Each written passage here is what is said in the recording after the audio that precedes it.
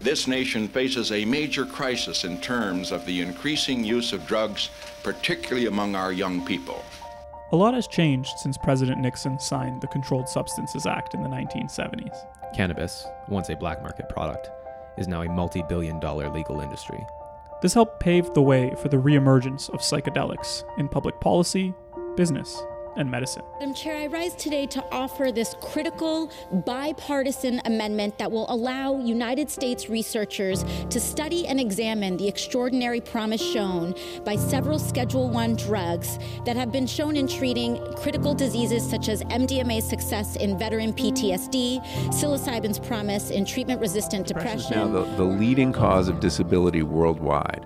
There are 300 million people with major depression or treatment-resistant depression in the world right now. The mental health industry is a $150 billion a year annual industry, and it just doesn't work. Clearly, there's a problem here, and people are increasingly seeing psychedelics as a part of the solution. Universities are opening new research centers. Policymakers are exploring legalization, and prominent venture capitalists have already invested millions. Many are calling this a psychedelic renaissance.